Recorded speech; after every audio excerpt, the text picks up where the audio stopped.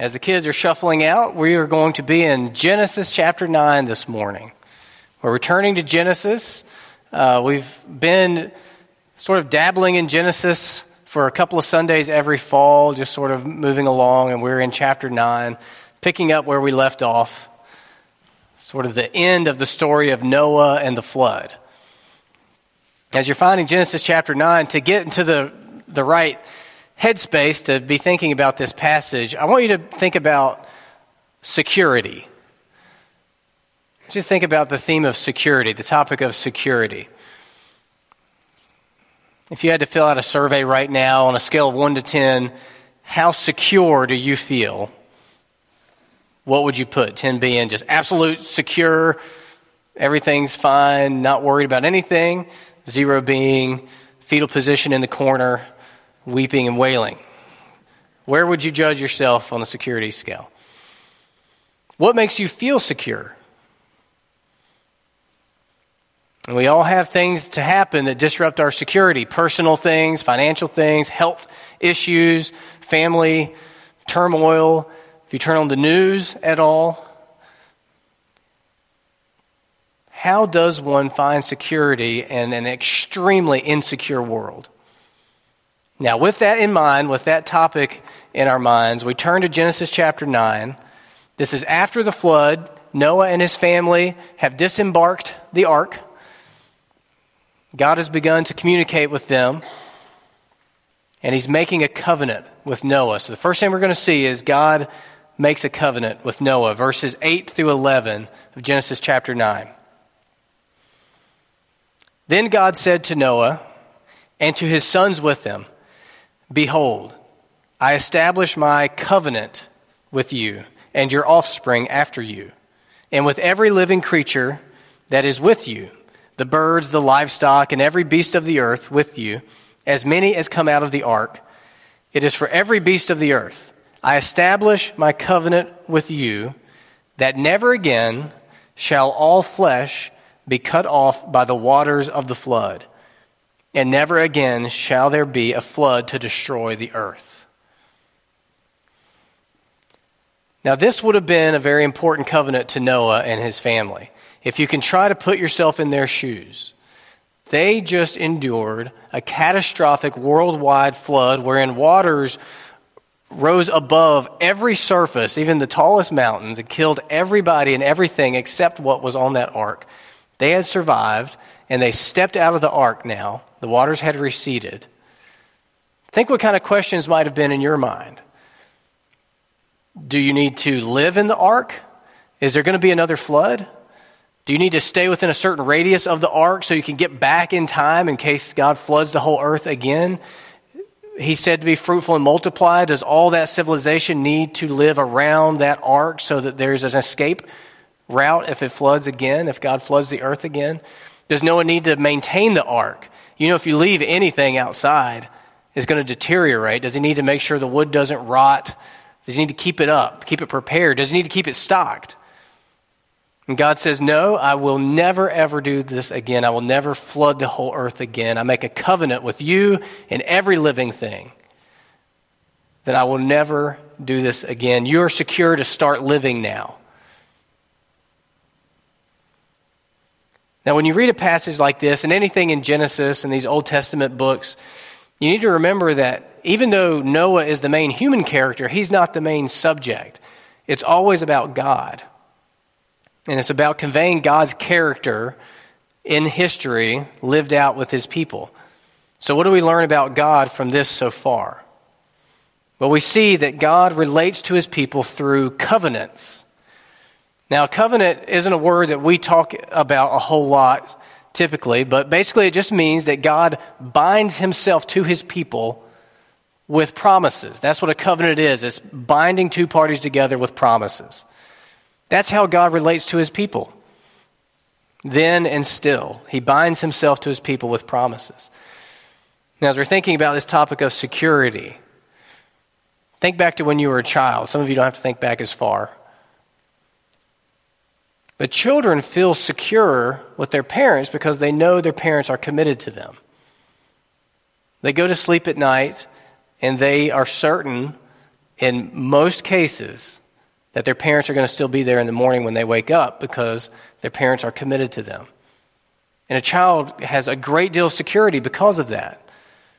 Now, if a child's in a situation where he's not so sure about the parental commitment, that turns the whole world upside down. There is nothing like the insecurity of a child who doesn't know if his or her parents are committed.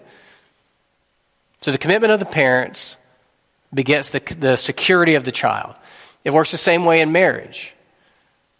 Spouses can feel secure when their commitment to one another is solid. But when one spouse's commitment begins to waver, the other spouse begins to feel insecure. So commitment, again, begets security. And it's the same way for us as God's people. Our security comes from the fact that God relates to us in a covenant. He has bound himself to us with promises, just like he bound himself to Noah and the earth with the promise not to flood it again. Now think again how important this would have been to Noah. So after the flood, we lived in a world that was different than before the flood, and now there would be rain and there would be storms. Now, if you've undergone any kind of traumatic event, you know anything that's at all like that original trauma can bring you emotionally right back to the same place, as if you're reliving the trauma again. Noah was a flesh and blood man, and his family, they were just like us. I have to imagine when a storm cloud appeared on the horizon or a drizzle began, emotionally, they must have had some feelings there. It must have been tempting to be terrified. It's happening again. Or at least be flashing back and remembering the screams of the people that didn't make it on the ark and the terror. How could Noah feel secure when a storm came up?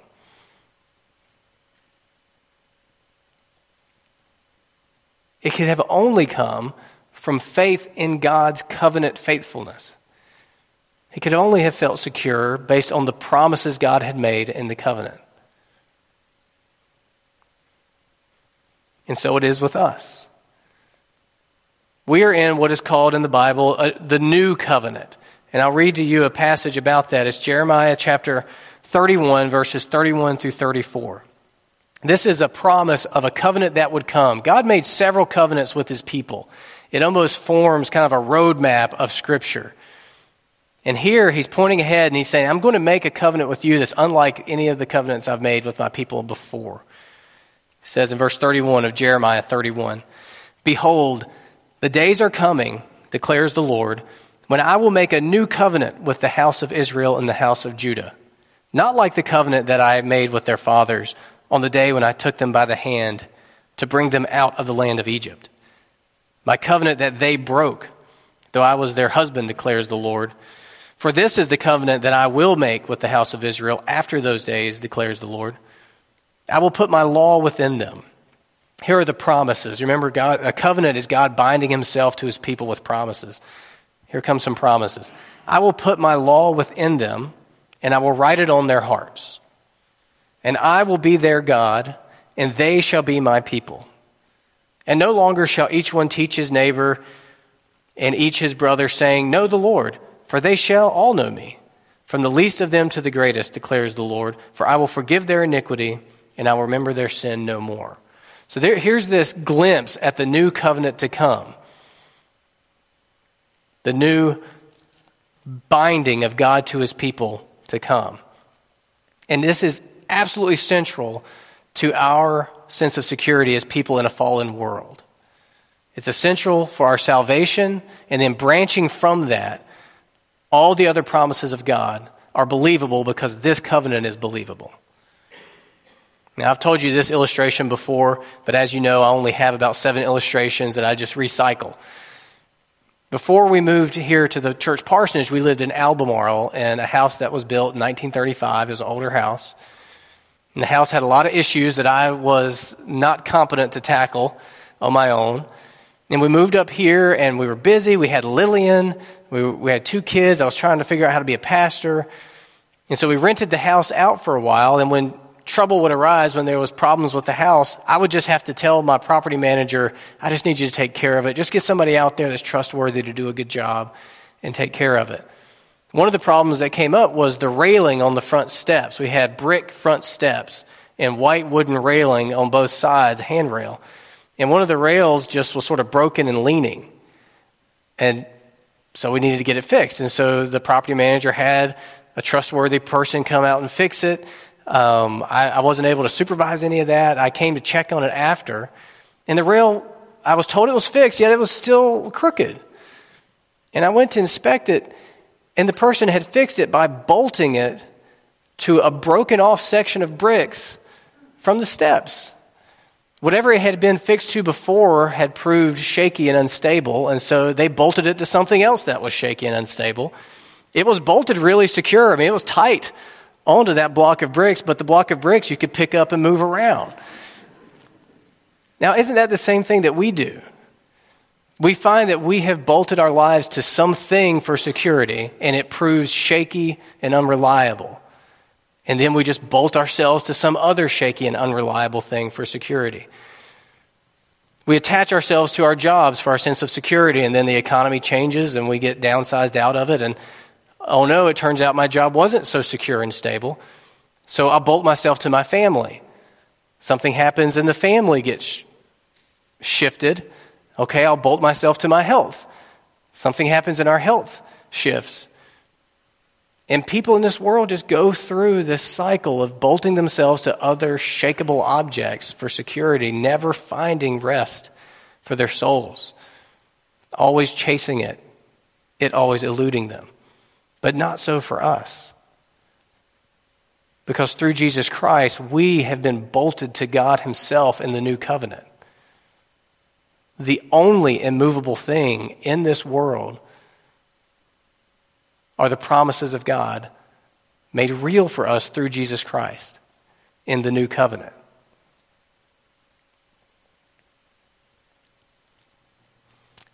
Going back to Genesis, we see Him make a covenant, and then we see Him make a visual aid to go along with the covenant. Let's read verses 12 and 13. And God said, "This is the sign of the covenant that I make between me and you and every living creature that is with you for all generations. I have set my bow in the cloud, and it shall be a sign of the covenant between me and the earth." This is a rainbow. He's talking about a rainbow. This is the Bible's history of rainbows. It was a visual aid related to God's covenant with all the earth, that He was never going to destroy it again with a flood. Now think about Noah viewing his first rainbow and then subsequent rainbows after storms had come through. So you see the storm clouds come and the rains fall. You imagine how his family must have, some part of them felt like, I really hope this isn't going to be the beginning of another flood. God said that He wouldn't. And then sure enough, the clouds begin to clear and he sees that rainbow and he says, yes, God kept His covenant promise, just like He said He would. God's sign of the covenant certifies His commitment to the covenant. We still do this today with wedding rings. The way I talk about a wedding ring during a wedding ceremony is that this is the sign of the marriage covenant. This is the visual aid of the marriage covenant. You look at it and you remember, I am committed to my spouse is committed to me. Other people see it and they realize they're committed to somebody in marriage. And we have a sign for the new covenant. Do you know what the sign for the new covenant is? What we enjoy in the new covenant through Jesus Christ has a visual aid also. Let's look at it in Luke chapter 22.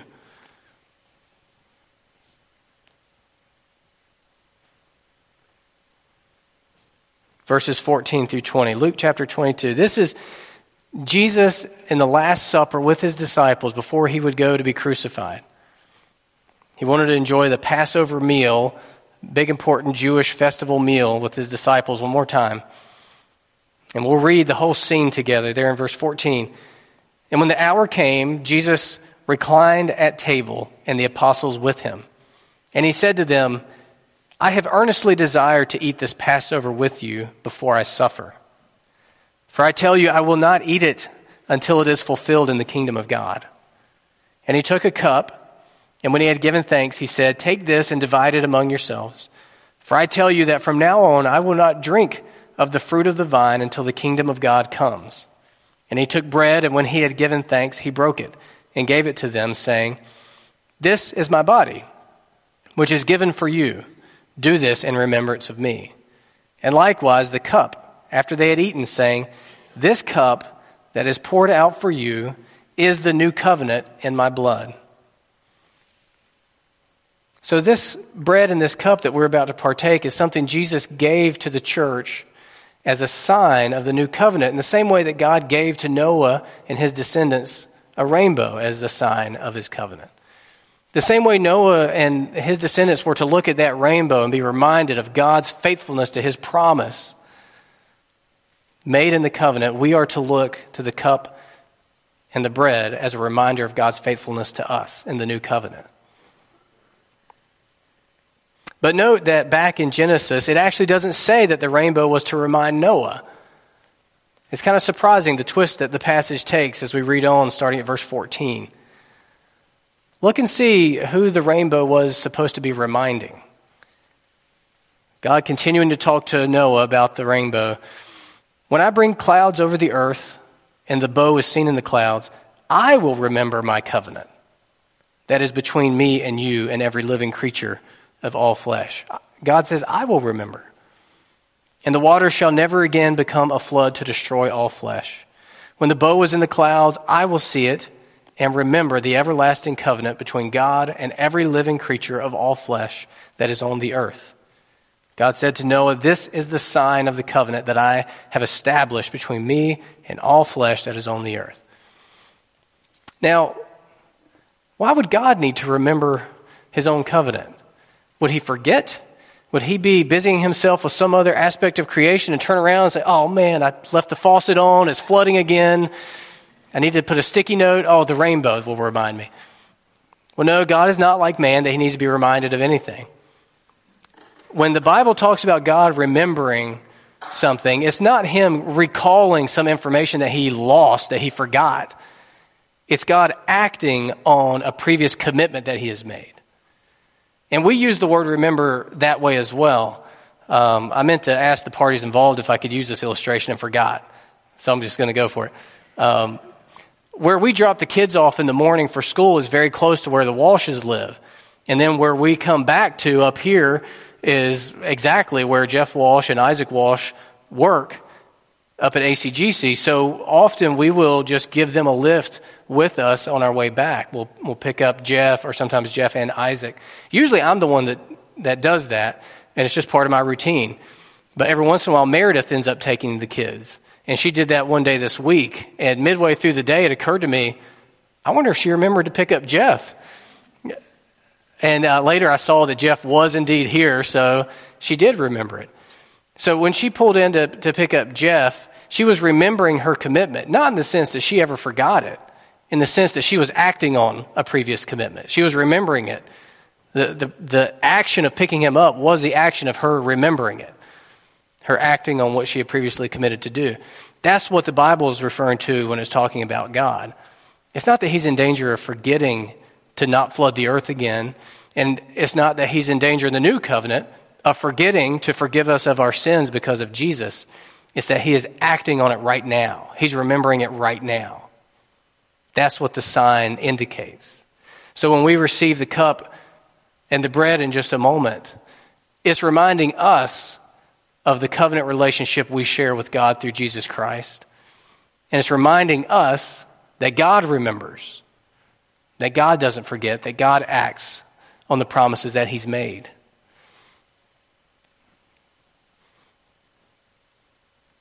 God remembers the promises that he makes to his people. He does not forget, and he does not fail. He never has, and he never will.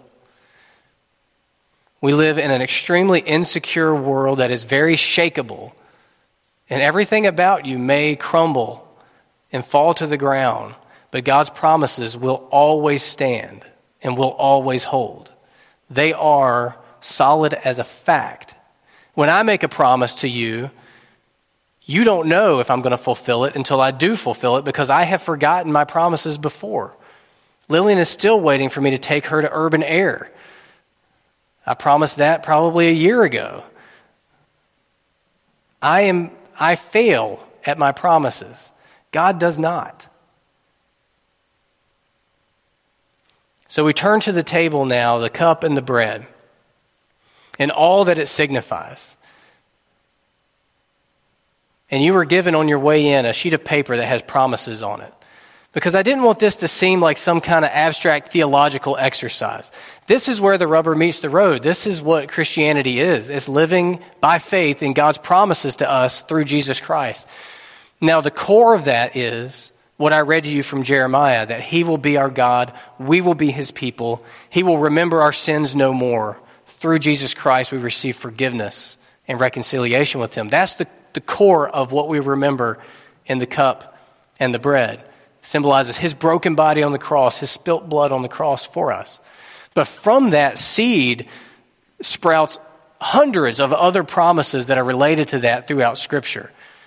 And so everybody has these pieces of paper that have different promises on them. They're not all the same. They're taken from different books of the Bible.